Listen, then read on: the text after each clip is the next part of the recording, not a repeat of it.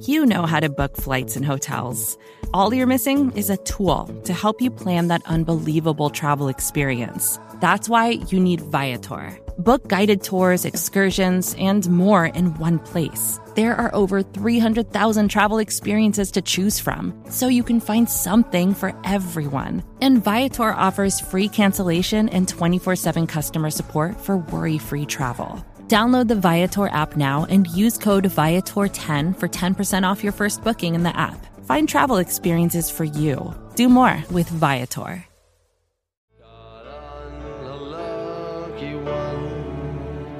Came in late into one. I've got a feeling this year's for me and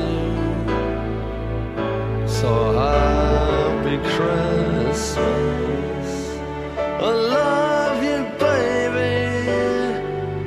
I can see a better time when all our dreams come true. Hey everybody, welcome to Reporting is Eligible. I'm Paul Noonan of Acme Packing Company and Shepherd Express. We are racing frantically against JR's battery life on his computer. We'll make it. We'll make it. Okay, we'll see. We got like 26 questions. I guess we can intro you because you're not in urban Wauwatosa, which is weird and disturbing. Not this time. Yeah. No, it's true. I'm out in downtown Milwaukee as it would happen. In the big My city. name is JR Radcliffe, training sports reporter for the Milwaukee Journal Sentinel, hanging out in my normal office here, which is kind of nice, although we've had some tech difficulties all the same. So it's a normal show. A normal reporting is eligible. It is a normal show. Let's just dispense with formalities here. Matt is also here. Hey, what's happening, everybody? My name is Matt. You can call me Mattel, Acme Packing Company, Meme Weaver, and Whiskey Wizard of the Twitter.com. Oh, is that the thing this week? Yeah, after I called my shot on the Packers being a second half team. That was that was great. That was good work. Yes. That was an excellent I'm one. disappointed that we're rocking only an audio medium given how sweet Matub's Christmas sweater is. It's pretty great. Particular I put a selfie in the Acme Packing Company Slack chat. I'll put that up on Twitter for you guys. All right. Cool. Yeah, you do that anyway, wouldn't you? You would. Including a picture of me, usually while I'm looking off to the side or like, I don't know, doing something ridiculous. I can't even wait to see what this one's going to look like. I know. Since I've been sliding side to side trying to fix my computer. I'm drinking an Advent calendar beer, which is weird, and I've never heard of any of them so far. It's fine. They might all be the same beer in different cans, but we'll never know for sure. It's the way Advent was supposed to be celebrated, I think. I think that's how Jesus did it. Half hammered? That's exactly right. Oh, God damn. All right.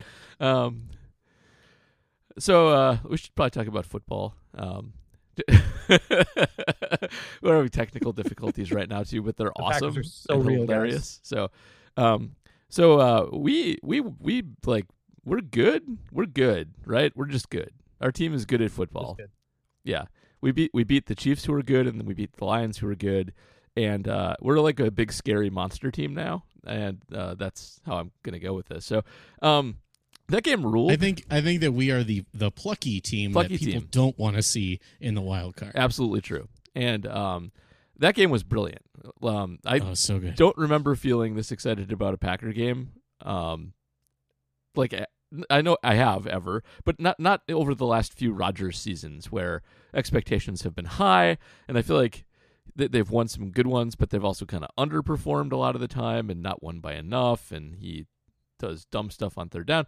Like, this was just a great all-around performance. Everybody played well. They weren't expected to win, and they were actually pretty dominant in it, even though the score was close at the end. And all of our young players are all good, even the defensive ones. I don't know. It's just it's such our kicker. He made kicks. It's just good across the board. That was got to be one of the hardest quote unquote gimme kicks of all time, right?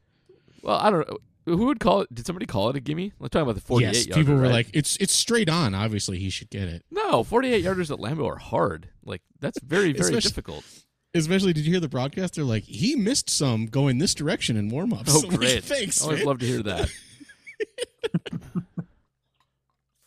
I mean, obviously, I only cared about Taylor Swift for the majority of this game. Heck yeah. So I have to come back to this thing where Paul, you convinced me that Jordan Love wasn't going to happen. I don't even know if you tried to do that, or I don't even know if you really felt that way, but you convinced me that it wasn't going to happen, that 25-year-olds just don't become more accurate. And then the past 4 games have been a completely different sample. So I don't know. I still feel like it's too small. I still can't buy it. It's just not big enough, the sample. But man, he looks like an all-pro not all-pro, that's too strong, but Pro Bowl caliber quarterback out there. And he's making plays, man. He looks like 92 Favre. He looks so much better. And like over the last 4 weeks, I think he is second in QBR and second in EPA per play. Only Purdy's ahead of everybody because Purdy's ahead of everybody. He's going to win MVP, right?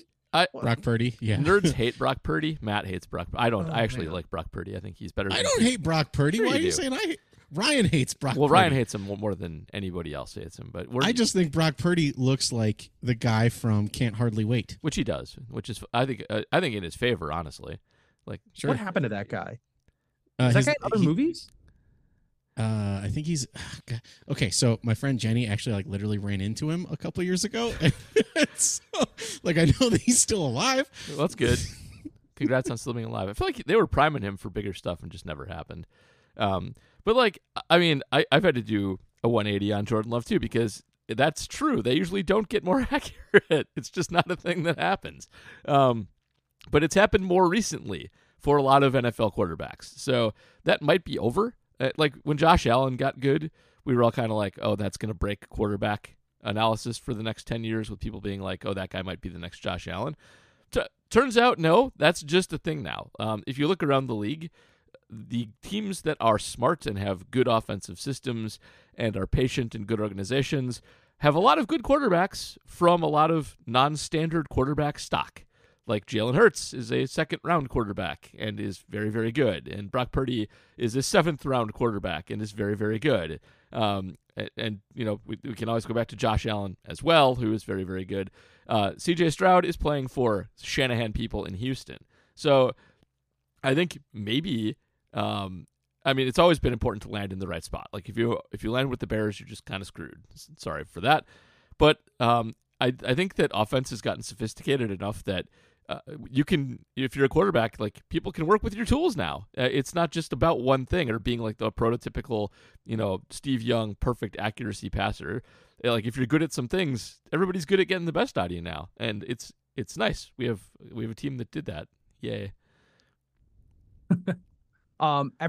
Was anybody bad in this game? Man, I don't. Campbell.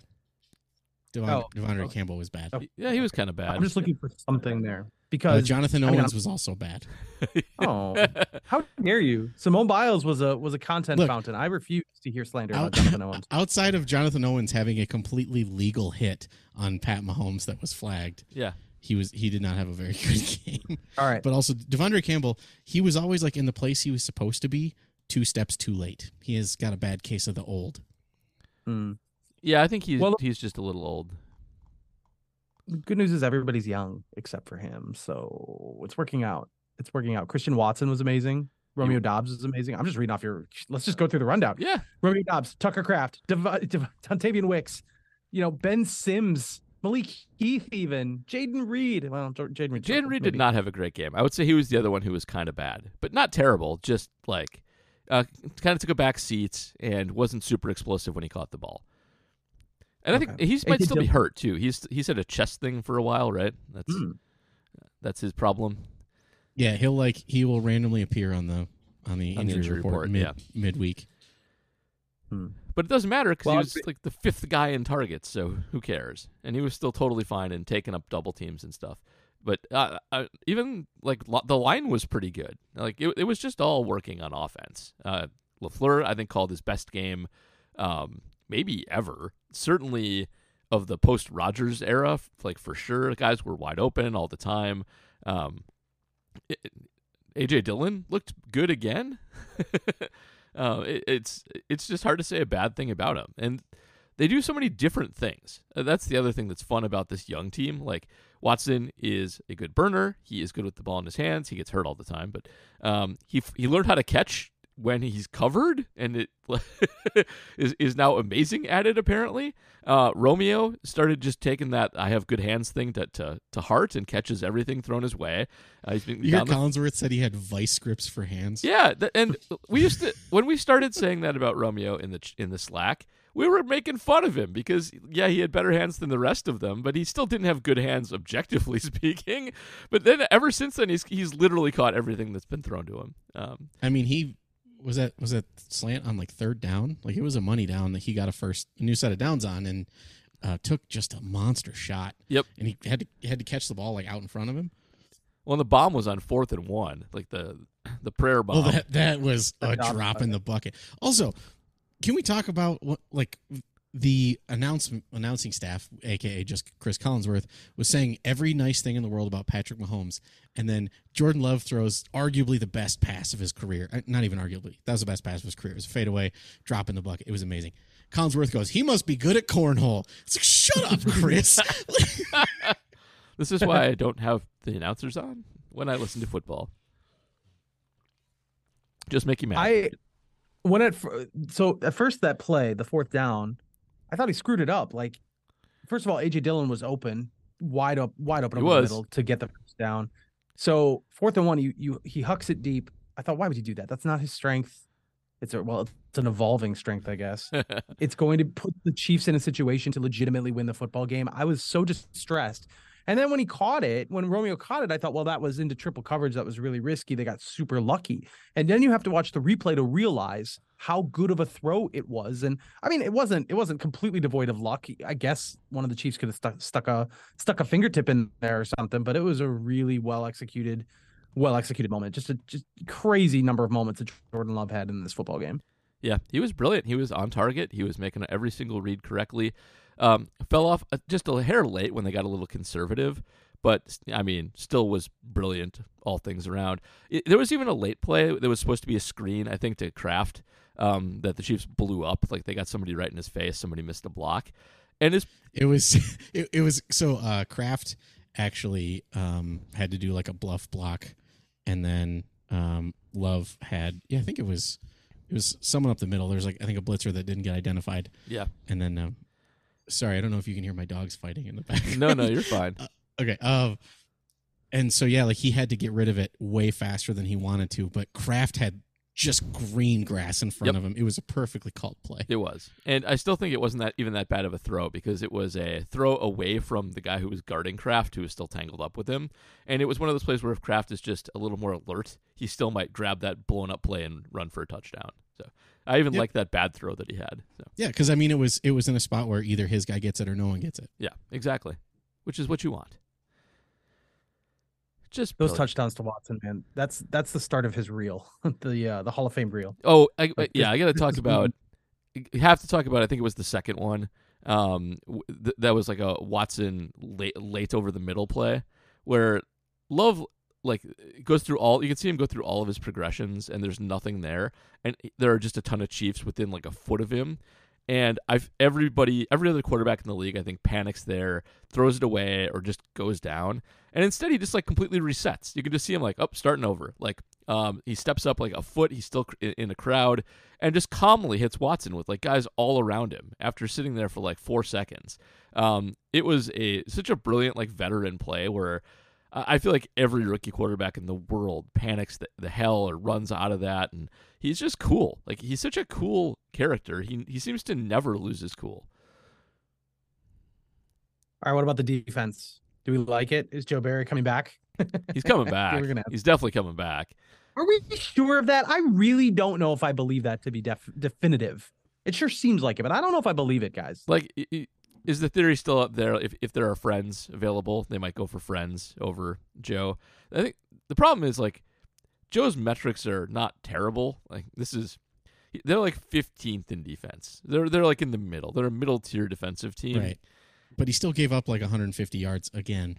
He's got the same old Joe Barry problems, but like it's gonna look like at the end of the season that he took a bad defense, which was his fault, but that had a lot of players that are decent on it, and lost a lot of players like Razul and didn't play with Jair much of the season, and added a bunch of young players. and that they improved. I feel like the narrative for Joe is going to be really solid.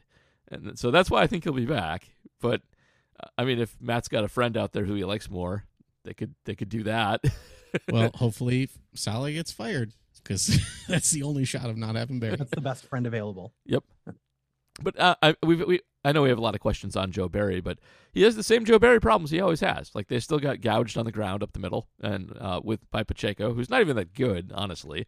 But power running always gets this team, and they still are just dumb on 3rd and long. I don't think there's any other way to put it. Like, they seem to not understand what the goal is on 3rd and long. I feel like the goal that Joe Barry always has is don't give up a touchdown on 3rd and 18. Which is a stupid goal to have. Your goal is to force a punt, you dope. 3rd and 11 too. Like, the 3rd and 18 was horrible. It was horrible. I wish that I don't know if someone should put the Auburn Alabama game on in front of him, Clockwork Orange style, for like 10 straight hours, where Auburn rushed 2 and Alabama got into the playoffs because Auburn rushed 2. Like, it almost happened on the end on the last pass of the game too. They rushed 3 that were nobody was anywhere close to Mahomes. Like, tell you what, I will volunteer to be his eyedropper guy for that experiment. Sounds good. This team, though, is going to get beat by a 3rd and long or 4th and long play in the playoffs. So if they make the playoffs, which looks more and more real every day, yeah, they're going to make the playoffs. It's going to be a 4th and 26 redux, man. It is. Why would you say that? Because it is. Because Joe Barry does it. Because it is. That was basically a 4th and 26 redux. It was Andy Reid. It was against us. Oh my gosh. Oh, it was Andy Reid. Yes, it was Andy Reid. He's good at that. But yes, it's a problem, and it's a Barry problem. It's a philosophical thing, and it's everybody should go look at Andy Herman's screenshots of people wide open against our dropping 8 coverage, and just send them all to Joe Barry at the stadium. Did you see Ross Uglum? He's like, hey, look, here's Travis Kelce wide open. Yes. Here's Travis Kelce wide open again. Just like, terrible. Just terrible. He's like, they have one receiver. It's Travis Kelce, and you left him open. Yep. But something has to be said for the way the defensive backs have operated without Jair Alexander, because it's true that they've got a Valentine thing going on, and it's not burning them down the field. Yes, Travis Kelce was open a lot, but it's not burning them down the field. They haven't had coverage breakdowns to leave like MVS wide open. We have a masterpiece of a Patreon question about that exact really topic, and I kind of want to save it. Okay, let's do that. However, I will just really quickly before we move on from it, say I do feel like a lot of their issues on defense are not individual efforts so much as they are the wrong scheme for the wrong down, and dropping 8 and not rushing people on 3rd and 18 is, I think, exactly what Andy Reid would like you to do. I think that is his preferred defense that he would like to be facing, because it gives you time to get guys downfield 18 yards, and it gives them time to get open, because Mahomes isn't going to get caught by 3 guys ever, because he's fast, and 3 guys won't get home. So, like, that is exactly the play call you want in that situation. And so, yeah, I think individual effort on all the DBs is pretty good. It's just, you got to put them in the right position to win. You made this point on the rundown that I have a little trouble understanding, or at least contextualizing, that the Packers are second in the NFL in terms of length of opposing drive. It takes 3 minutes for the defense to get off the field, 3 minutes of game clock time. Is that right? That is correct. And the point of that is that a lot of people have made something of the fact that the Packers haven't allowed that many points over the last several games. Their defense as a point defense is pretty good. But a lot of that is that people are rushing all over them. Yes, people are rushing all over them, which wastes time.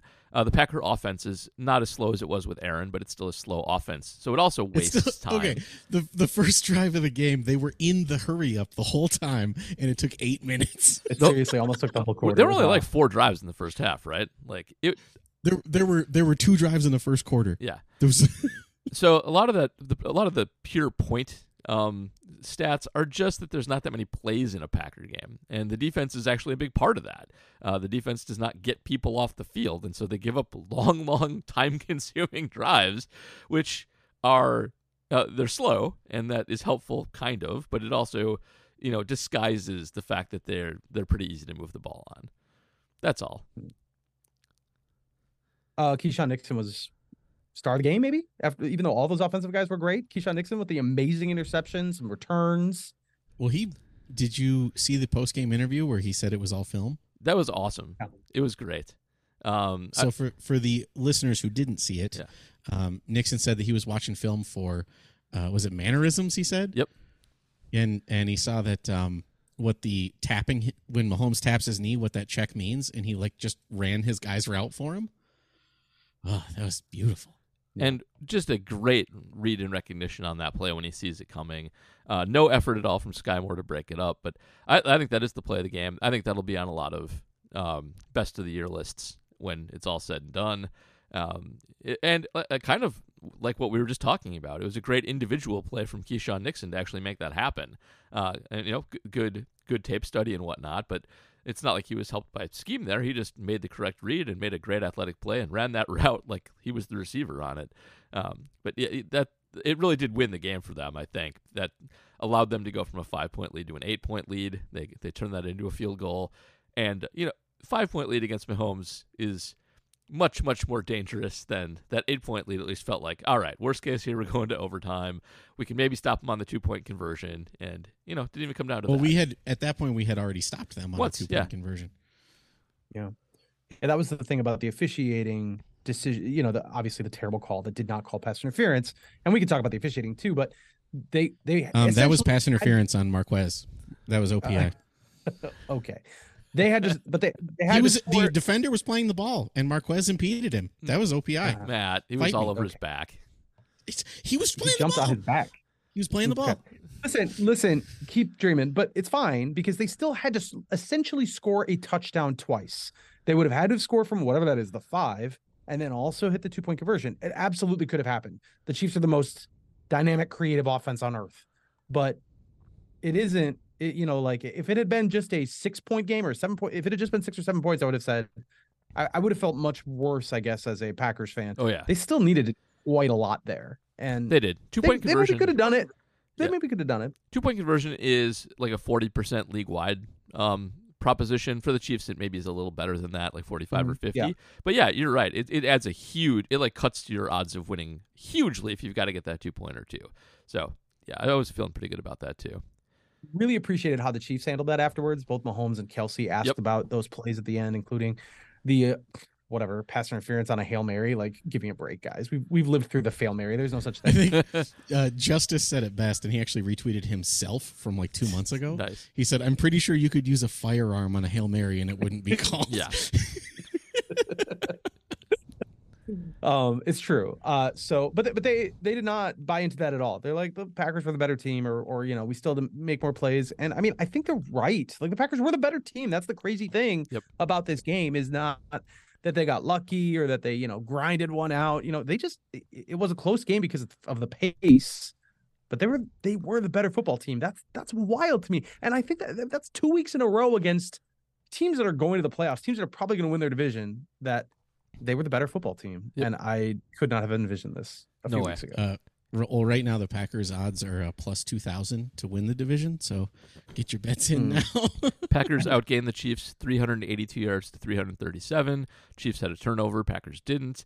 The Packers were actually penalized more than the Chiefs were. So if you want to lean on the refs for too much, don't. And yeah, the Packers just outplayed them, and one of the best defenses in the league. And they scored the most points that have been put up on the Chiefs this year against them. So, and the second most passing yards so far against them, and not by much. I think the most they gave up is 259, and Love had 253. So yeah, lots to be proud of in this one. What was your favorite Taylor Swift moment before we get to questions? The time when she said she wanted to unalive herself. What? I don't know what you're talking about. You haven't seen that? You haven't seen that clip going around? No, I haven't. Oh, it was. I think it was after the Hail Mary. Someone was like filming her in the press box, and she said, "I'm gonna F in KMS." Really? Yeah. I don't understand. I guess I hadn't yet bought in that she was that invested in the on-field. That's product. really invested. Okay. I only saw one shot of her in the game. I was not paying that close of attention to Taylor. They were careful. Yeah, they seemed to not put her on too much. Yeah, definitely that was a thing. And I don't need to talk about it. Just the level, I think, of vitriol from some people who are getting really frustrated with this Taylor Swift coverage, which I do understand to some degree. And in other degrees, I don't understand it. We saw the power of Swifties getting out there and doxing a few people for posting flight information, which, Ooh, boy. wow, I completely forgot about that aspect of it. That's not fun. But I do think the broadcast tried to play it down to a degree and make it more about the football, which was really good. So that certainly helped it. Like if it's a 3-touchdown game, I think you probably see Taylor Swift more often. Probably so. And yeah, I thought it was perfect. But by far my favorite thing was the tweet afterwards that the song that she writes about the officials in this game is going to be such a banger. That was such a good tweet. I love it. Shall we get to questions? Let's do it. All right, Donald Anderson. I swear, hand to God, I thought of Donald Anderson the second this play happened toward the end of the game when Jonathan Owens was hit with a personal foul penalty. He said, update, the Packers have gone 0 games since receiving a personal foul, but that one was so wrong. I am retiring this bit. Okay, I don't want him to retire this bit. What I want him to do is to like count it as a negative. So like we have to start as like it's been 1 week since you looked at me. Yeah. Cocked your head to the side and said you're angry. Shoulder tackling. Yes, I got it. Shoulder tackling an elusive ball carrier inbounds is not a thing. And the refs doubled down on that after the game, which kind of blew me away. They're so bad on the Pool Report at doing that. They never admit to doing anything wrong. It's very annoying, and it does not help your credibility. It hurts it. Yeah. All right, back to Donald's question. The in-game player swaps at left tackle and right guard seem to be working. The offensive line seems to be playing better since they started this. Am I seeing things? And if I am not, why is this working?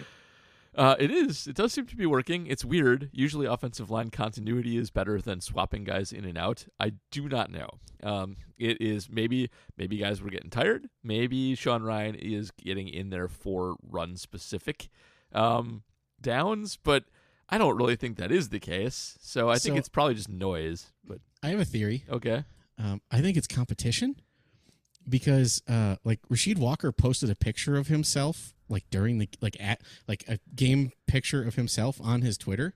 Like he's not usually an active tweeter, but like he's like, here's me playing left tackle. Like so I just wonder if it's like I wonder if there's like some kind of internalized competition among the swap-ees. Competition works sometime. That's a good enough theory too. But it is unusual that it's working. But I don't know. So I wish somebody would ask. But maybe it's also camaraderie building to some extent. If you can hand off and tag out every once in a while and say, "Hey, good games." I don't know. I got nothing. Yeah, it's weird. Keep doing it though.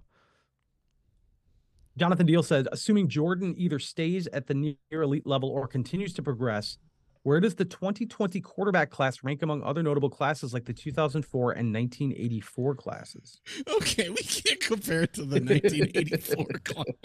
Why not? Okay, how many Hall of Famers came out of the 1984 class? Well, like 2? I mean, no, I should go back. Is it Pro quarterback? Bowlers. What's that? So, I mean, you've got Elway and Marino, obviously. Yeah, that's the 2, right? Like, you've got the GOAT and a guy probably in the top 10. You had the guy the Jets took. Ken O'Brien, right? Ken O'Brien, like, legitimate Pro Bowler. He's fine. But how many drafts have surefire Hall of Famers at quarterback in the first round? Multiple. I mean, not many. That's true. Like 1 out of every 5 years, probably something like that. I'm trying to pull it up right now because I'm forgetting somebody who's in this draft. Yeah, but like, okay, Burrow's hurt, and maybe we'll never reach the pinnacle. But there's probably a chance Burrow's in the Hall of Fame eventually. I'd say not a great chance right now, but it's possible that could happen. I mean, and he was a real reason why a team went to the Super Bowl. So you could, yes, he's got some assets on his resume. Yep. I don't think Hurts. Also Jim Kelly. Sorry, and we're thinking of 83, not 84. Oh, so yeah, you had you had John Kelly too. Yeah, that's probably better. Yeah. John Elway, Jim Kelly, Dan Marino, and then you had Ken O'Brien and Tony Eason. A lot of it probably depends on Herbert. because I still think the jury's kind of out on what he is exactly. I don't think the jury's out. I think he's. I think he could be in the elite 3, 4, whatever, in the future. Well, that's the jury being out because right now he's not. Is it? Right now he's just we have Matthew Stafford at home right now, and that's. But like a lot of these guys could still work though. Like Tua could still be good. I don't think he will be, but he could be. And Hurts, if he actually gets a Super Bowl or two, he'll have the Eli case, even if he is not that great. And then of course you still have All-Pro Tyler Huntley in this draft class too, which is a thing that happened. Does that count? Wasn't he undrafted? Oh, he was undrafted. You're right. Shoot. Yep. He is this class, but he was undrafted. That is true. Alas. So, all right, let's not as good, but in the ballpark, I'd say it was very good class. 2004 is a you got Rivers, Big Ben, and Eli. That's pretty good. Yeah, Burrow to Herbert, Love, Hurts, and then if you want to count, I will screw Huntley. We're going to count Huntley just to make you happy. I'm counting Huntley. Why not? Why not? Like it is very, very good. So we'll see how it ends up. He was draft eligible. Yeah, so we'll do that. Ryan Ziegler asks, "Is Fleur Sember greater than Craig Tember?" It's a funny baseball thing. Crossover. Yes, good baseball crossover. For those who don't pay attention to baseball, Craig Counsell is very, very, very good at managing in the last month of the regular season in baseball, at getting the most out of his bullpen. It's a legitimate thing. The Brewers usually go crazy to make up deficits. And, of course, Matt LaFleur's undefeated in December, which isn't it? It's the longest streak in history. Yeah. It's like 16 games now. It's very, very incredible that is still the case after this game especially. So I think Craig Tember might be a little better because I think it's harder. First of all, I think Counsell actually does make strategic changes in the last month of the season to get the most out of his team, and is often doing so in desperation to get into the playoffs, and it usually works. Whereas this is just kind of a neat fact about when the Packers win games. But it's very, very good, and it dovetails nicely with what Green Bay is. You're supposed to be good in the cold weather nonsense, and we are, and it's nice to kind of have that back after not having it for a while. So Craig Tember's better, but the Fleur Sember is also very good as well. It is the 2020 draft class of this analogy compared to Craig Tember's 1983 draft class. I think you could argue that it's a sign of just him adjusting to his staff, or at least getting the most out of his staff, whatever that is, because this is a big number now of December really games is. that he hasn't lost.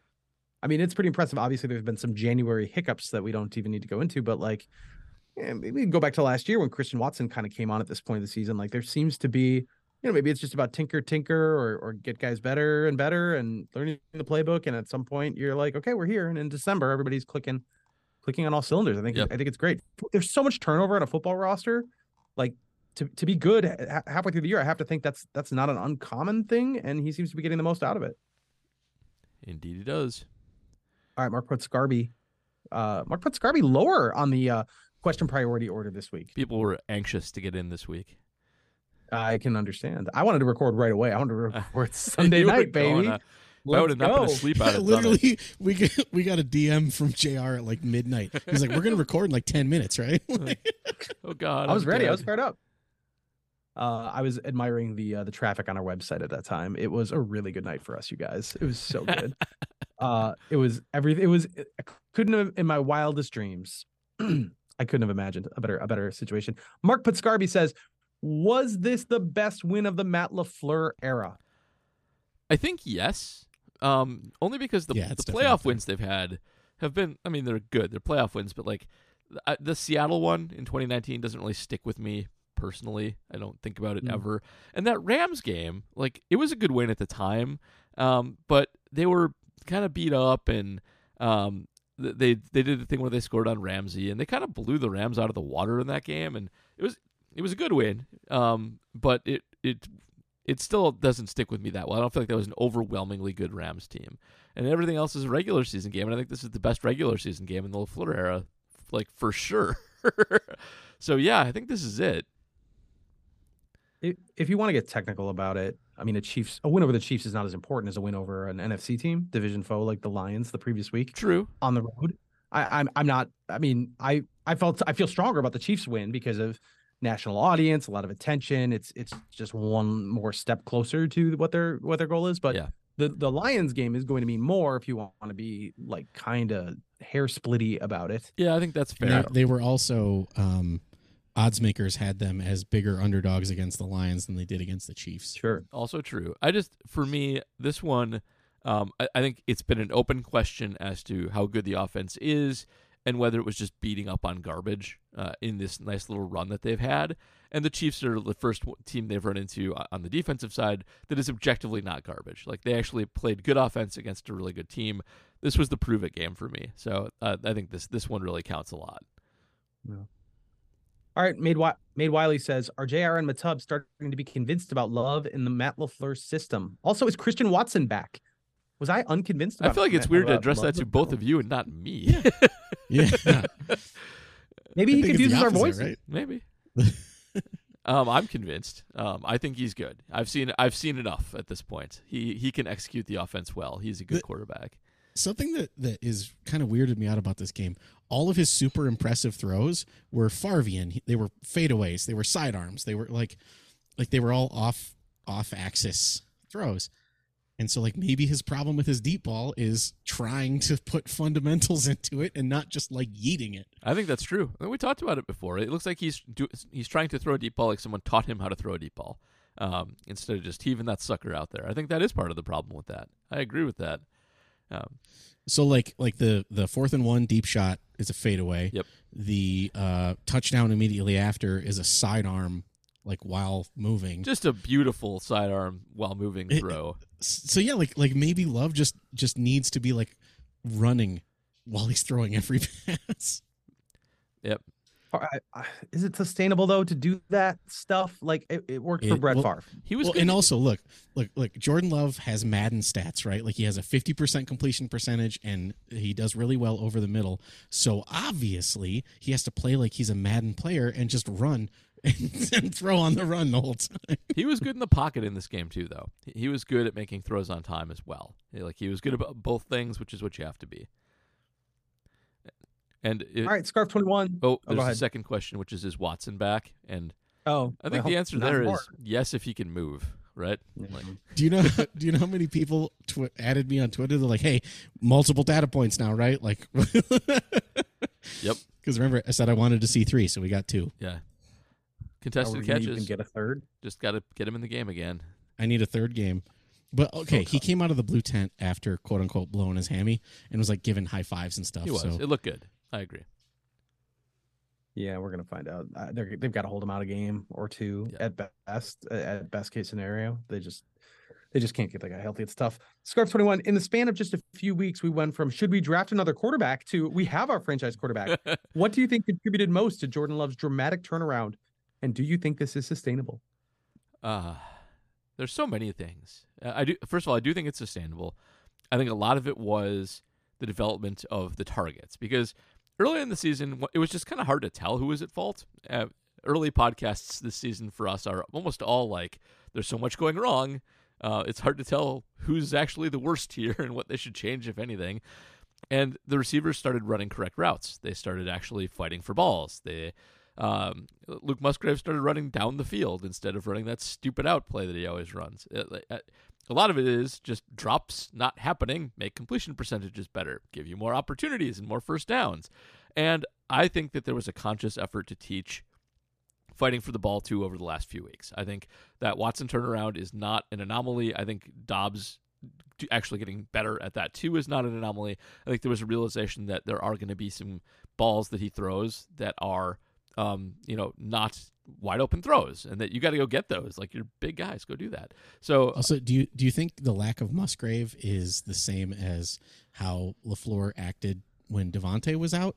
Like, he can't make Musgrave run the stupid out because he's not there. Yeah, so he has to run the stupid out with Kraft, who's good at that. Yeah, that's his job. That's what he's supposed to do.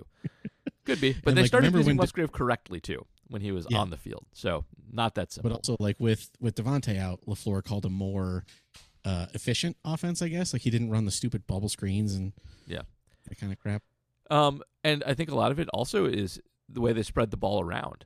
One of the things that Love has done well all season and in the preseason was make the correct read. Even if he didn't always make a good throw to the correct read, he almost always made the correct read. And I feel like early there were a lot of forced throws to Watson and Dobbs when they just weren't open. And Dobbs, I think, has been very, very good lately, but if he is like your number one receiver and getting 10 plus targets a game, that's not what you should be doing there. Instead, what you have is Dobbs running more Dobbsian routes and Dontavian Wicks running like 14 yards down the seam, and Reed getting more open because people aren't focusing on him as much. It's all gelled together, and the one thing that you could count on Love to do is actually pick out the correct guy, follow the offense, make the right read. Logan Inderdahl. That's a new name. I don't know if he's a new patron, but not a name I recognize from the past. He's been on the baseball one at least once or twice. I know that. Yeah, and he's asking a baseball question, so I love it. I love it. Absolutely. All of those, please. On a scale of Evan White to Ozzy Albies, how good/team friendly does the Jordan Love mini extension look right now? Evan White, a former Mariners player who has not played in the big league since 2021 after he was signed before he made his first big league plate appearance. Wasn't a lot of money, was also a disaster. Ozzy Albies, who signed for a woeful below-market contract early in his career and is getting paid very little to be very good. Very, very good. Yeah. So that's the parameter we're dealing with here. Tough comp. More Ozzy Albies in that, Jordan Love appears to be good, but not really applicable to either. I see the Evan White comp now. Love's deal is for only 2 years, and then he's going to get paid. So... I think he's going to get paid on May 3rd. Yes, he's going to get paid very, very soon. That's a better question. Yeah. Here. So Are it's they not. gonna extend it? Yeah, it's not really comparable to either one because it was I think a good deal that worked out well for both parties. It got Jordan Love a bunch of money. It got the Packers a chance to check all this out. But and the natural consequence here is okay. You're good. Now we're going to make you. Now you're going to get paid a whole bunch of money. So it's not Ozzy Albies isn't going to get paid for a long time. Oh, dude, he's gonna be old. Yep. Packers are lucky, I think, that Jordan Love accepted it. Like he seemed. I mean, it's a no-brainer for the Packers. You have to know more. You needed more data, and Jordan Love could have been like, "Nah, man, I put in the work, and I know what I've got." And I don't know if there would have been a team that would have just been eager to like shove a bunch of money at him to take the risk that the Packers were taking, but they're lucky he took it because it's gonna work out for all parties, but it's gonna really work out for the Packers. All right, JD says is Jair's shoulder the new Bakhtiari's knee? A little tongue in cheek there, but it sure is frustrating. Sub question: if Watson now misses some time due to what looked like a hamstring injury, can we still keep this efficient offense rolling without him? More snaps for Wicks seems like a good thing. Yes, on the first question. I mean. So you're saying Jair's shoulder bothers him when they play on turf? Not like that. Just it just pops up kind of all the time. He's always day to day. You never know. We ruled that out, Matub. Yeah.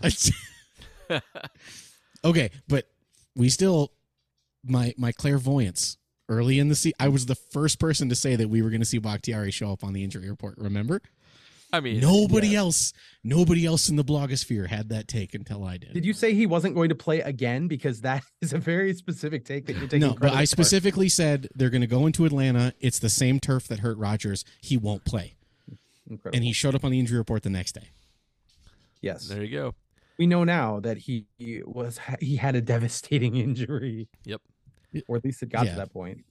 And I do think they can withstand missing Watson. They're actually quite deep at receiver. They don't have anybody who does exactly what he does. He is kind of a super fast monster, and he has gotten good at those deep throws. But yes, Wicks can do a lot of what he does. Not all of it, but a lot of it. And Jaden Reed has been doing less of the jet sweep and gadget play stuff since Watson has gotten healthy. Honestly, over the last couple of weeks, it was the first play of the game, Paul. Yes, a jet sweep to Watson. Yes, Reed has been doing less of that. A jet sweep to Jaden Reed was the first play of the game. Did he run another one? I don't think he did. He ran another one. Yeah, Watson he had 2 ran carries 2 in this game. Yes. Watson had 2. Mm-hmm. Okay, well he can just do that. He can be the guy in the offense who does that while Watson is out. That's fine. I'm surprised as I'm looking at this that Dontavian Wicks does not get 50% of the offensive snaps. He did the first 4 weeks of the season. You know, there were some injuries there.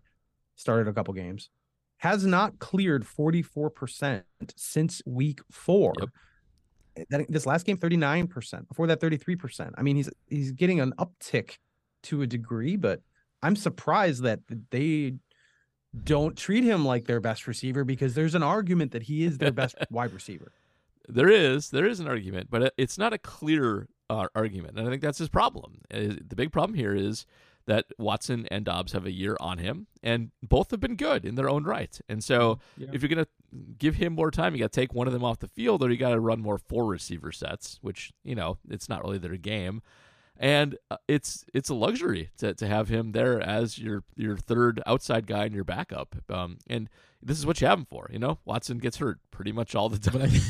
But the Malik Heath hype train, I think, got a little overdone before this game, where I believe people said that he was going to play the Alan Lazard role. I might have even parroted that. By the way, Jaden Reed had no carries in this game.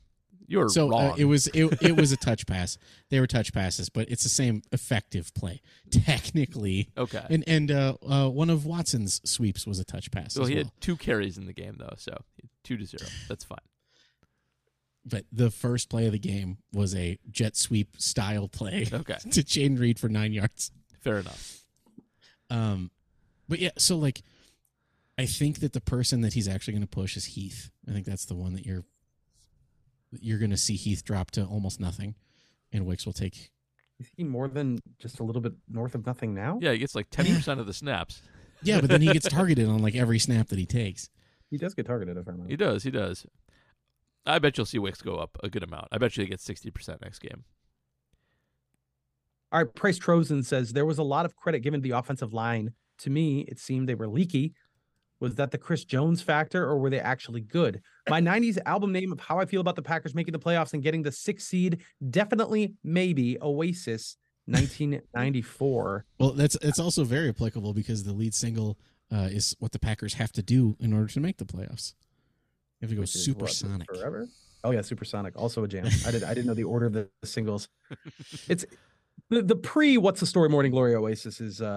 There's a lot there, but so it's before they hated each other. Is that like their songwriting was different? Yeah, I think they always hated each other. Package. Yeah, I'm sorry. I was 5 years old when that album came out, so it's of course, yeah. Yo, for me, it's the Pearl Jam Magnum Opus 10, because 10 wins, baby. That's happening. Yep. That's gonna happen. That's it. It is the Mookie Blaylock number. Yes, I think the line. Yeah, I think the line was good in this game. I think it is the Chris Jones factor that is a good defensive front, and they held up reasonably well against it. They had a couple of high-profile blown blocks in it, but generally speaking, Love did have time. Honestly, I think Mahomes was under more pressure than he was for the most part.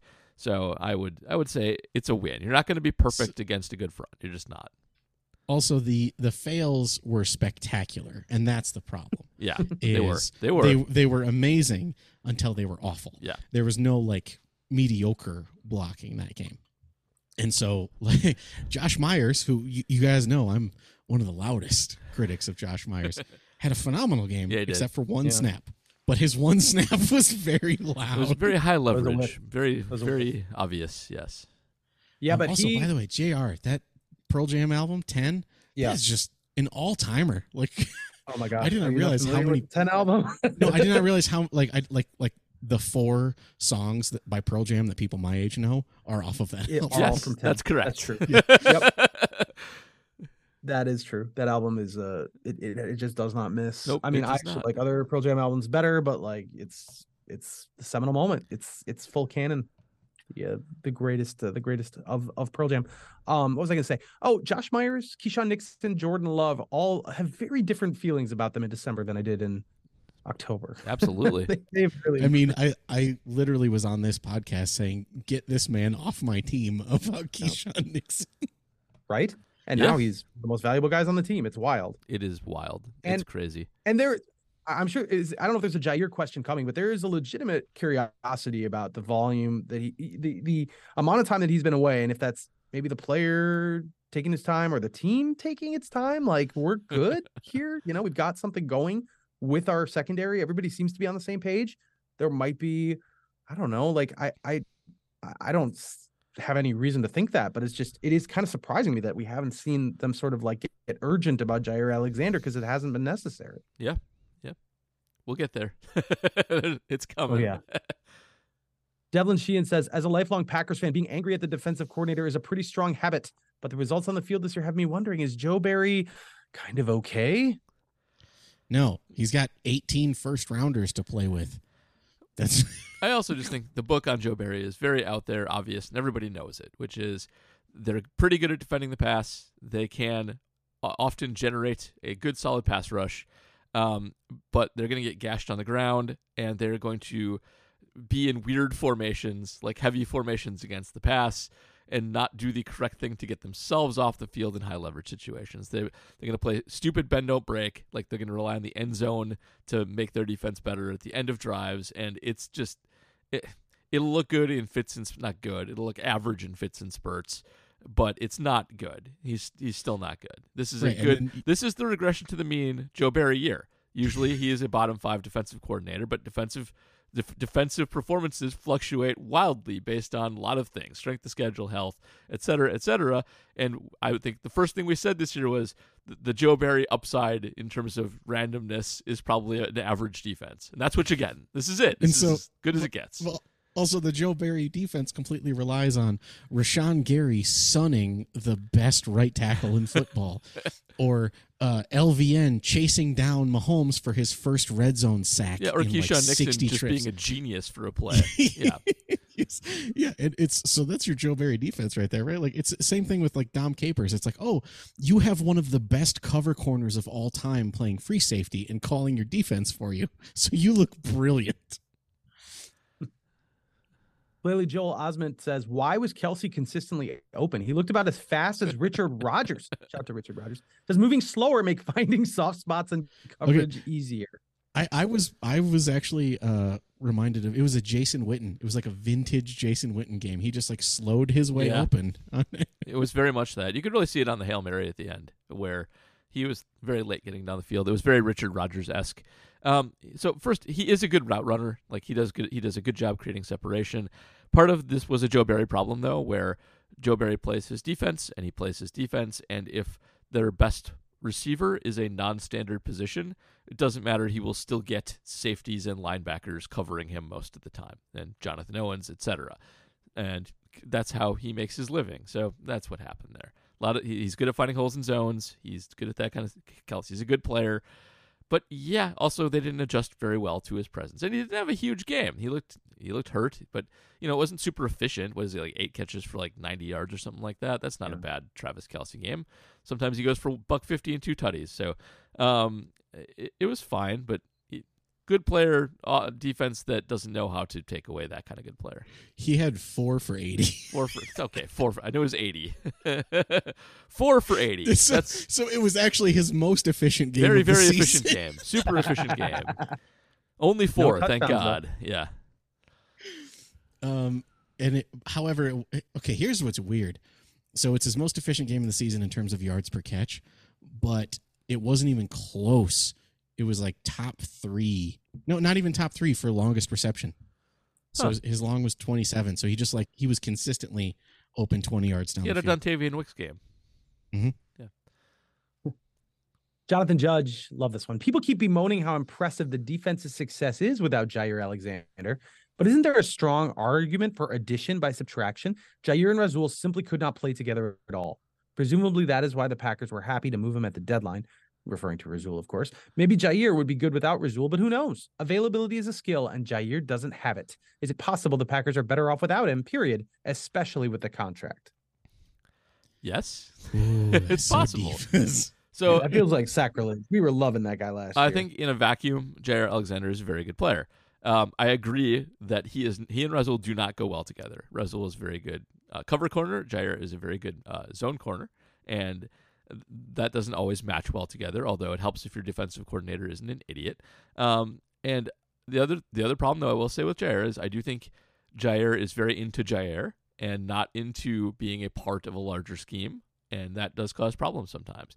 And do not take away from that I think he's like faking an injury. It's more like when they're in situations where the season seems lost, he will freelance for interceptions and he will get smoked doing so. He will try and just watch the Bears game last year. He will make big plays. He will make it about himself, and usually he does snap back into playing well. But he's been not great this year when he's been on the field. He's been a liability. So Jair to me is what happens if Clinton Dix was actually good.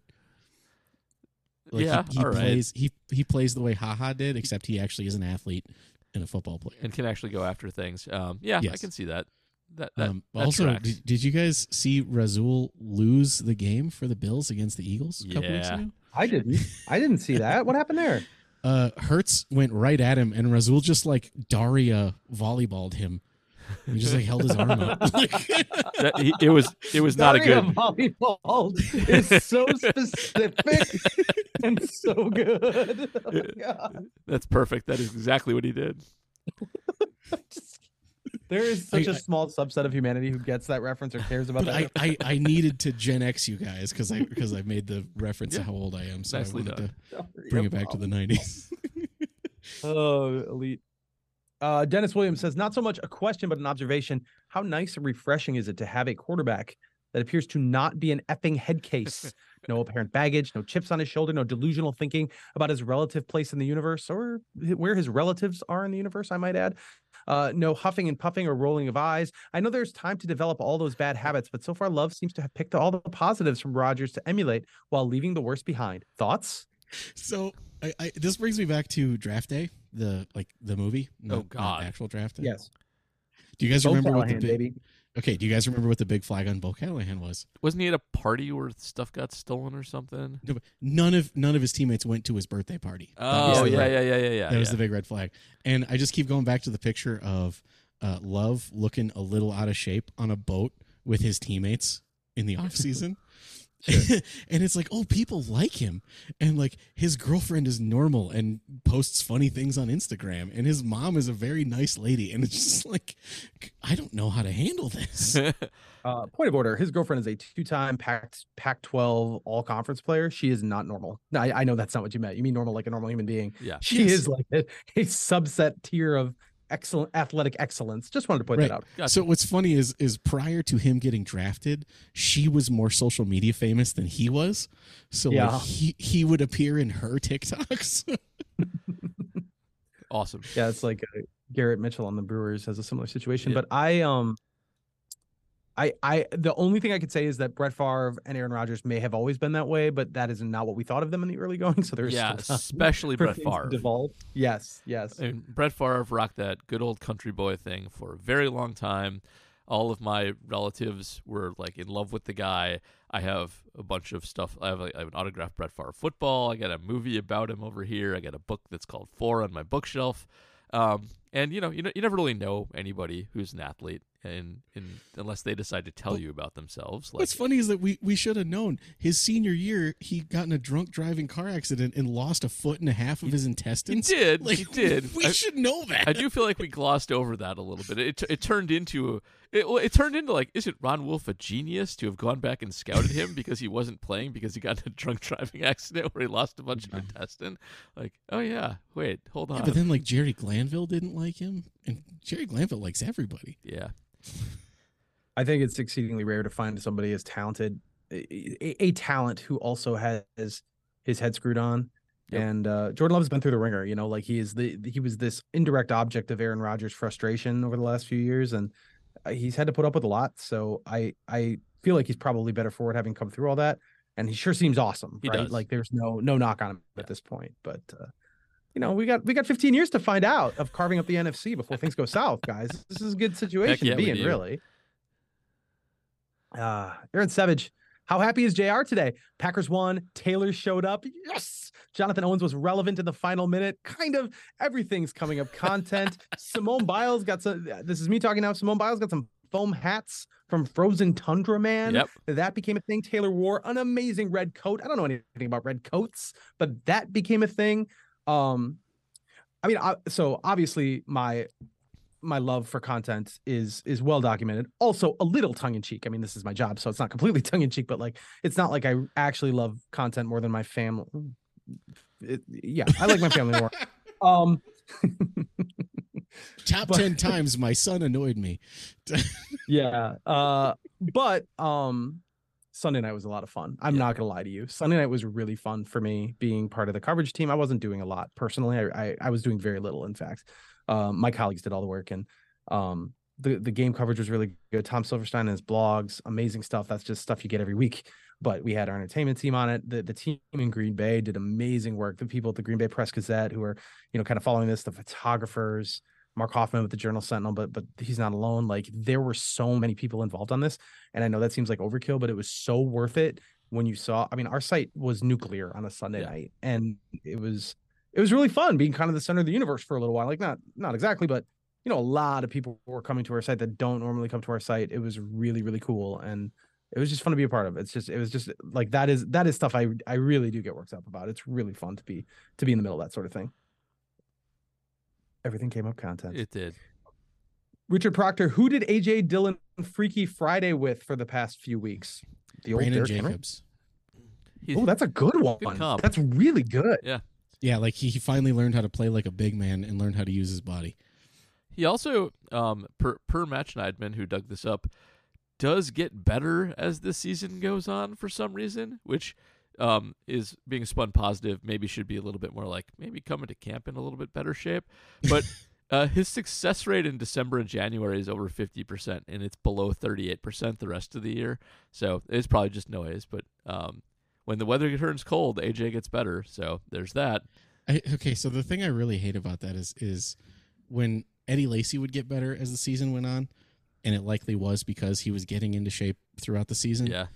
But people are always like, like those big backs, when it gets cold, they don't want to tackle them. And I'm like, it's their job to tackle them. They want to tackle them in January. They want to tackle them in September. Like, it hurts to get tackled when it's cold too. It's not. Yes. It's a two-way street. Patrick Detmer, what was more embarrassing, the officiating crew in the last minute of the game, or the NBC production crew trying to dissect a routine Hail Mary play in slow motion to build the narrative that the Chiefs had the game stolen from them? Tough call. Both very embarrassing performances. I actually, the officiating screwed up on like 4 consecutive plays. Yeah, very, very badly. Just horrible officiating in the worst moment possible. So yeah. If the Packers lose that game, the play where the official ruled that the tackle was made out of bounds to stop the clock on that last drive when he was very much tackled in bounds. Yep. That could have ruined the game for them. That was really consequential. I saw some online controversy about that call where there's one account that definitely stands for the refs and explain calls. I forget what it's called. Was saying that they will actually rule that a dead ball and stop the clock if the player is intentionally running out of bounds backwards. And is ruled that it was complicated. Like, I feel like if you're trying to go forward and you get stopped going forward, the clock runs. But they're saying, like, if you're getting out of bounds and you're clearly trying to get out of bounds, it stops. I still feel like he was trying to go forward, and that analysis is still wrong, even if it is true. But yeah, that was a huge call, and the announcers were also like, that should be a how many times have we seen the official run up to that exact play and like swing their arms around in a big circle and make a big deal out of, nope, didn't get out, clock's running? Like, that happens all the time on that play. And it just looked like a bad call immediately when they did the clock stop on it. And so that was horrible and also huge. Absolutely gigantic play, 100%. And obviously the other calls were bad too. Yes, they were. They were all bad too, including the MVS. No matter what Matt says, that was still a bad call. Well, and the Hail Mary, they did spend a lot of time on the Hail Mary. I've chosen a side. All right, they did spend more time on the Hail Mary than I thought it was merited. Like, yes, it was a two-handed shove for sure. It wasn't a lot of things. He was bracing himself. Well, and there was no extension of the arms. Kelsey moved away from him. I don't. There were a lot of other shoves too. I just mean that's a Hail Mary. Like, it's a slab of humanity. Like, it's. Do you guys remember? You're just jockeying for position. Like the Randall Cobb Hail Mary against the Giants at halftime. Mm-hmm. Cobb full on like decked yeah, that was like before that was catching. arms extended all the way. Very, very obvious. Yeah. Like Also, he bruised his chest. Kelsey didn't put in any effort to get to that ball either. He was all out of sorts on it. He didn't. He's a giant man. He could have just backed up a little bit. That's, he wins that battle. And he immediately, his reaction was, game's over. Game's over. He didn't care. It wasn't like I got pushed. It was stupid football. The Richard Rodgers Hail Mary, I'm not sure there was a lot of pushing. I mean, he obviously had to run, was still getting into the end zone by the time that ball arrived to him. So I know he wasn't guilty of it. I don't recall anything like that. That might be an outlier. Yeah, that's true. He was late. He didn't give himself a chance to get shoved. He's so slow. Mount Doom 98 says, I know Paul doesn't watch with the sound on, so does he know how big of a loser Collinsworth? So I did have the sound on for that. I turned it on when the clock when the clock got stopped on that out of bounds play, because I wanted to actually hear what the hell was going on and if there was like a penalty or something like that. So I did listen for the last part of it when they started making bad call after bad call after bad call. So yes, I do know how big of a loser Chris Collinsworth is. That is fine. I like him. He's fine. They're all fine. Collinsworth is okay, but him and Tirico don't go well together. I think that actually might be true, but also, you cannot evaluate an announcer when you have a dog in the fight. It's just you can't. It's just not. It's impossible. Everybody sounds like on. they're against you. I will cut them a little tiny bit of slack for the Hail Mary because they had just seen 4 consecutive bad calls, and it is human nature to be looking for a 5th consecutive bad call when that happens. Sure. It just is. Sure. Mark Hackett's a new patron. I think Is. the future is Mark is Irish. That there is no doubt. Mark is Irish? Mark is Irish, meaning in Ireland. Yes. Shouts to Ireland. I love it. Has this team actually arrived, making the young team narrative obsolete, or should we all just rein in the enthusiasm back a little bit? He says, new subscriber, so indulge me with a second question. The love throw to Dobbs when the latter was surrounded by 3 defenders, was that inspired or very ill-advised? I can't decide. We did talk about that play a little bit. Yeah, and I think just to reiterate it, it was inspired. It was the correct read, and he was barely open, and it was a great throw. So, it was on time. Yep. And also anybody who has the stones to throw the deep over, oh man, I want that guy with the ball. Absolutely. Yeah.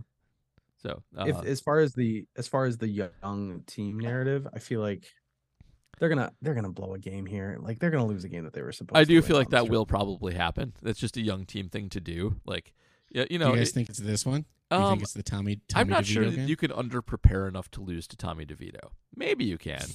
But, I mean, the Giants are on a 2-win streak with Tommy DeVito as the starter. Yeah, but he's been awful. They're a little scary. I mean, they did beat us last year. I think the Giants are well coached and poorly run, if that makes sense. So you can get surprised by them if they show up randomly. I thought Tyrod was going to play, and then I thought that was on the table for sure. Tommy DeVito sucks though. They should be. So okay.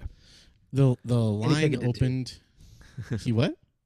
Kenny Pickett also sucked, and he beat the Packers. Kenny Pickett is an NFL quarterback. Okay.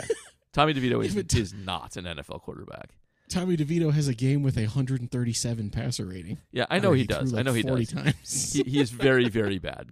Everybody needs to go watch Tommy DeVito play a little bit. He is awful. PJ Wessel's per Summer Sports, the Packers had 0 negative plays from an EPA perspective. No plays below 10th percentile of EPA. Is that a fluke or a product of improving execution? That's crazy, actually. Probably a little bit of a fluke, but they're definitely executing better on all the plays they run. They have a yak guy catching yak passes, which is a nice change from what they have done in the past.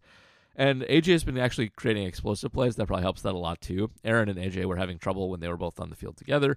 And if Aaron is still banged up when he comes back, that will probably continue because he's old.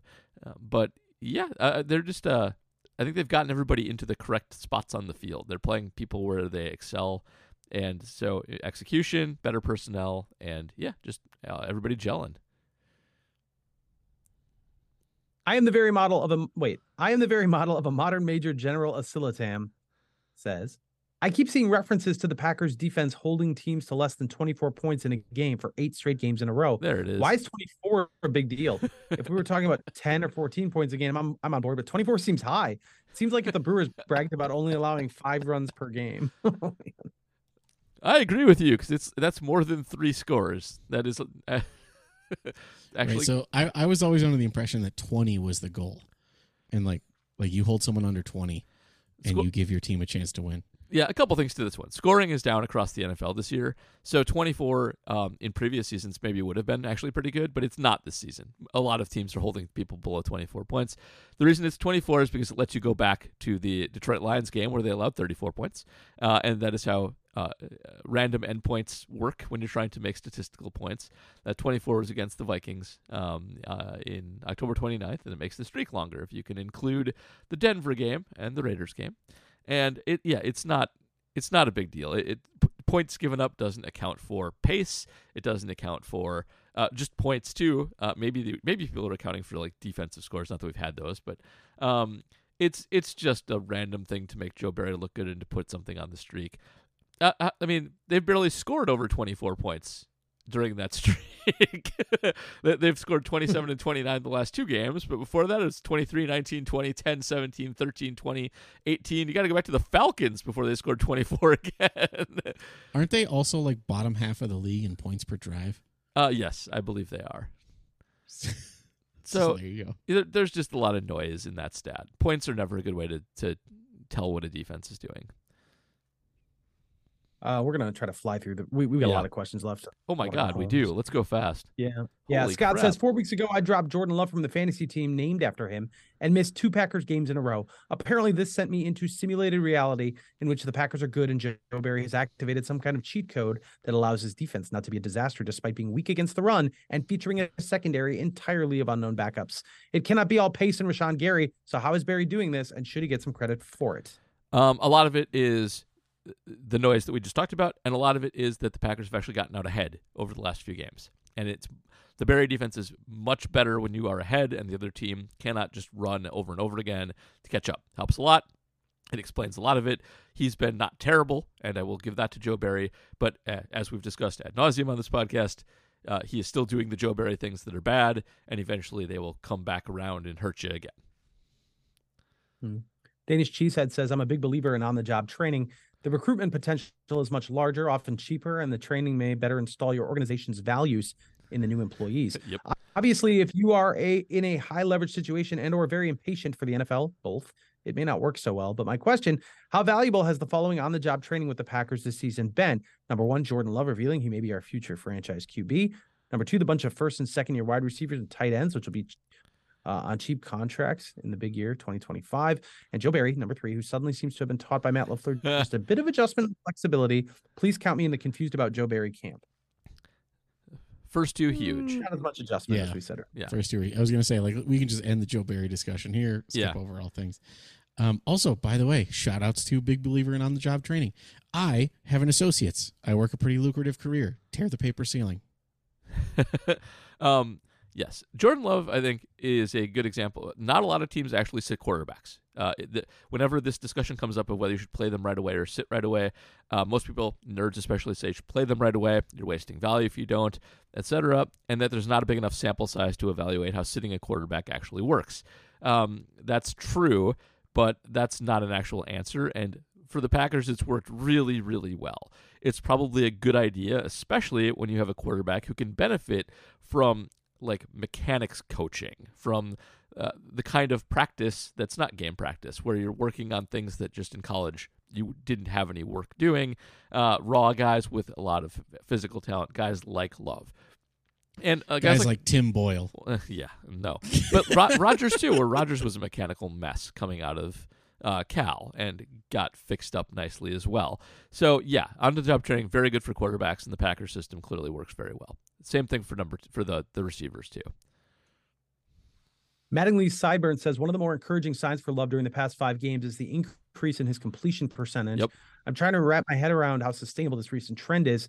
Seems difficult to delineate how much of his early season accuracy issues are due to his ball placement and how much comes from the fact that he's throwing to an inexperienced group of route runners. A receiver breaking his route off too early at an incorrect angle or with incorrect timing could make the throw inaccurate. Is there any way of quantifying this? How much of his improvement in completion percentage would you attribute to better ball placement, and how much would you attribute to the improvement of his receivers? I think most of it is on the receivers. They were just very, very bad for the first part of the season. They're now routinely in the right place and are making hard catches where they didn't before. I do think his ball placement has gotten better too, but I think that the surrounding cast has helped him quite a bit. I was going to say 70-30 receivers ball placement. Yeah, I think that's about right. Dutch Boy 5 says, I'm really not a roller coaster fan, and I really hope this is not one of them. Really not one of those questions, I presume. Hard to believe where we were at the low 5 games ago to the high now. Love better execution, Matt LaFleur better play calling, Barry not totally screwing up. Nervous that we might be headed for a little fall, or as Paul would say, regress to the mean. What say you? Is this just part of the up and down ride, or do you think we stay close to this level of execution? Also, if you're a roller coaster fan, what is your favorite? Ooh. I'm sure there will be some downs. We are riding high right now. We are playing some of our best football, but young teams do. All teams in the NFL have ups and downs, young teams especially, and the rest of the schedule is easy. I agree with JR, what he said earlier. I think we'll drop at least one, maybe two, to some of these lesser teams. We'll have just a letdown game. But I think all things considered, that's part of the NFL, not specific to this team, and this team is good. I think they've shown enough that we can count on that. So enjoy the ride, and don't get too down when they actually do drop one or two, because this season's been good. And I took my kids to Epcot the other day, and the Guardians of the Galaxy roller coaster at Epcot rules. It's great. Highly recommend it. I get sick on those things, man. I can't even do Whizzer at Great America. I can't even do. So I grew up with Cedar Point, right? Oh yeah, so yeah. Millennium Force is probably my answer, because at the time it was when it was built, it was the fastest and tallest roller coaster in the world. But it's actually a good roller coaster. It's not just a gimmick, right? So it uses its speed to have a good loop, and it's great. The Cedar Point's where I first saw the dragster, and I would just watch it because it is fascinating to me. This is a roller coaster that is over in a very short period of time. It just 27 seconds. 27 seconds. I would have said it was less than that, actually. It just takes you up as high as you can imagine and then back down again in this incredible 0 to 90 speed. I'm sure it's not 90. I'm sure it's 45, but it looks 125 in less than 2 seconds. It is not 125 miles an hour. Yeah. It is a fascinating, terrifying. I would never set foot on it. Well, actually, I probably could handle that because my body won't have time to get sick. But so wow. As a Michigander who was a Cedar Point regular, I made fun of the Top Thrill Dragster constantly because it was a 4-hour wait for a 27-second ride. Right. Oh my goodness. And the first 3 years of its running, it only made it over the hump about 70% of the time. So it would actually go up and then come back down. Yeah. I would die. So and they had signs that were like, if it goes up and comes back down, that's your ride. Get off. Oh boy! All right. But I would die. A week before I moved to Colorado, it was like late September, and so school was in session, and my buddy Chris and I played hooky, and we did a road trip over to Cedar Point. We got there right when the park opened, and we just walked up to the front of the Top Thrill Dragster. And with no wait, it is one of the best roller coasters experiences you could ever have. It's not worth a 4-hour wait. Yeah. So if you can just get on and ride it, it is okay. The Top Thrill Dragster is the only roller coaster I've ever been on that has a camera at the beginning, because it's the takeoff. That's the thing, right? Like you're just sitting there and suddenly you're top speed. It's wild. Yep. So you can see the camera. You're like, it's right there. It's 30 feet in front of me, and you're like, what is that going to do? And yeah.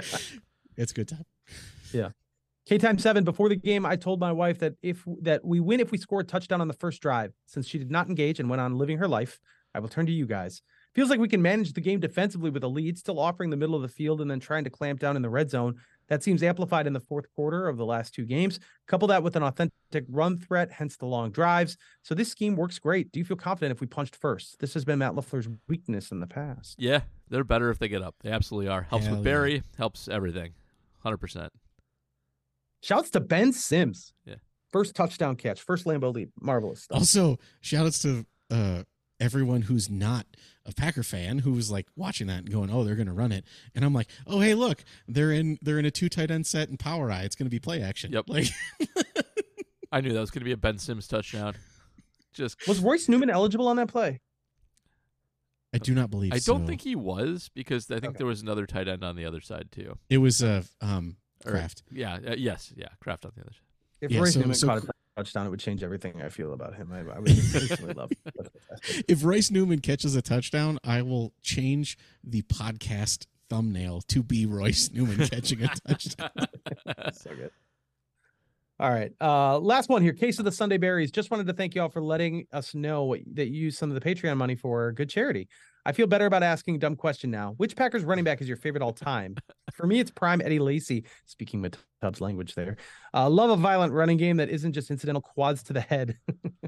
Best favorite running back. I love it. I mean, so I love a good Twitter deep dive, and Eddie Lacy had just one of the best Twitter deep dives from his time in Alabama. Also, I talk very much about how much I enjoy Eddie Lacy, the person, and following him and Brandon, last name escaping me at the moment. Jackson? Brandon Jackson? The Seattle game, Brandon. The tight end. Oh, Brandon Bostic. Brandon Bostic, thank you. Eddie Lacy and Brandon Bostic are best friends, and they have a lot of content together, and they are just two lovable dudes. Huh. So it's for me, it's got to be Eddie Lacy. Nice.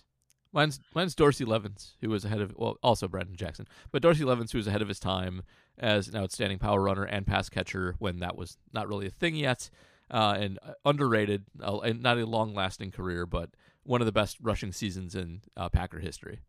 Also a monster in NFL Blitz. As he should be. He is a monster. He is one of the best players in NFL Blitz. He's great. Yeah, he probably had his catch in the, against Carolina on that first. Oh, the deep sideline. Yeah. I mean, it's hard not to think of him just because that's like the first wave of success that we experienced as like cognizant human beings when the Packers, well, we weren't even alive. We weren't alive in the 60s, in the 70s. So, I like him. I really, if we're not picking a Packer, the Beastquake, Marshawn Lynch, obviously being a large human being who just like ran over dudes. I love it. The Beastquake where he just kind of threw a guy off of him. I will never forget how hard I laughed when I saw that the first time. So that's in my wheelhouse. I enjoyed watching him run. Since the West Coast offense became a thing, I haven't really running backs aren't usually the fixation for a team. I respected all of them. Amon Green when he was really good, and I liked him, but they were never like the players I wanted to see on a Packers team. Yeah. All right, guys. Hey, we're done. We did it. Good job. Nicely done. Good. That's a lot of questions. Thank you all for the questions. That was a great game. Before we get out of here, JR, anything you want to plug? Any Swiftie and comment stuff out there? Anything else? Yeah, we've got Welcome to New York because they're going to the New York, and I don't have anything really fresh. I got to do this really cool thing on Tuesday night where I hosted. I was kind of the MC for an event in our office in downtown Milwaukee where a lot of our readers got a chance to meet Tom Silverstein, the Packers beat reporter, and just kind of did a little question and answer, and it was super fun. And it's the second time we've done one of those, and he's so good, man. He's just really good. So I would really encourage you to follow his live blogs, the volume of questions that he interacts with or can't interact with because there's just so many of them. In addition to reporting on what's happening, in addition to being able to write stories afterwards, I don't know if people understand what a feat of brilliance that is. He is so good at this. He's been doing this for. He's been in the newspapers for 39 years and 34 with the Packers. So really love this guy. He's fantastic. He's just a really good dude. So I just encourage people to check it out at packersnews.com, jsonline.com. Obviously, Tom's also on the Green 19 podcast, which I imagine many people who listen to this one probably know what that is or have listened to it. So just plug in that stuff because I just love our Packers team. They're just really good, really, really good. They're great. Spoon rules. Everybody should do that. Spoon's the GOAT. Yep. Seriously. Matt, got anything? Yeah, so still writing betting content at Acme Packing Company. Find me for opening lines as well as player prop bets day of the game. But as always, call your best friend. Tell them you love them. Open your best bottles. Life is short. Yep. Still getting rich on Dontavian too. So. Yeah, the streak has restarted. By the way, we lost the streak because he was injured, but it's back. we should still count that. Okay, right. so then it is 6 games in a row that he has hit the over. Yes, it is. All right. My Shepherd column's up there. I did try and record a parody song based on Taylor Swift and Bon Iver's Exile, and I did not get that done, not because I couldn't sing it, and not because I didn't have lyrics written, but because the karaoke version that I got as background music turned out to be just ever so slightly slower than the actual song. And I sing it to the actual song, and so I went to go and edit it, and it was just not working, and I had to give up. So you will not get to hear that, but it's a really ugly version somewhere. But yeah, that'll do it. There'll be the mini pod on Friday previewing the game with the Giants. I'm going to be on a Giants podcast on Friday too. I will tweet that out when it happens because I forget what it's called. I feel bad about that right now. But yeah, that'll do it for us. We have the Giants on Monday Night Football for some reason. And hopefully we get through this against Tommy DeVito. But yeah, should be fun. Enjoy the roller coaster. It is on the upswing right now. Go Pack. Tabloid footprints in your hair. Tabloid footprints everywhere.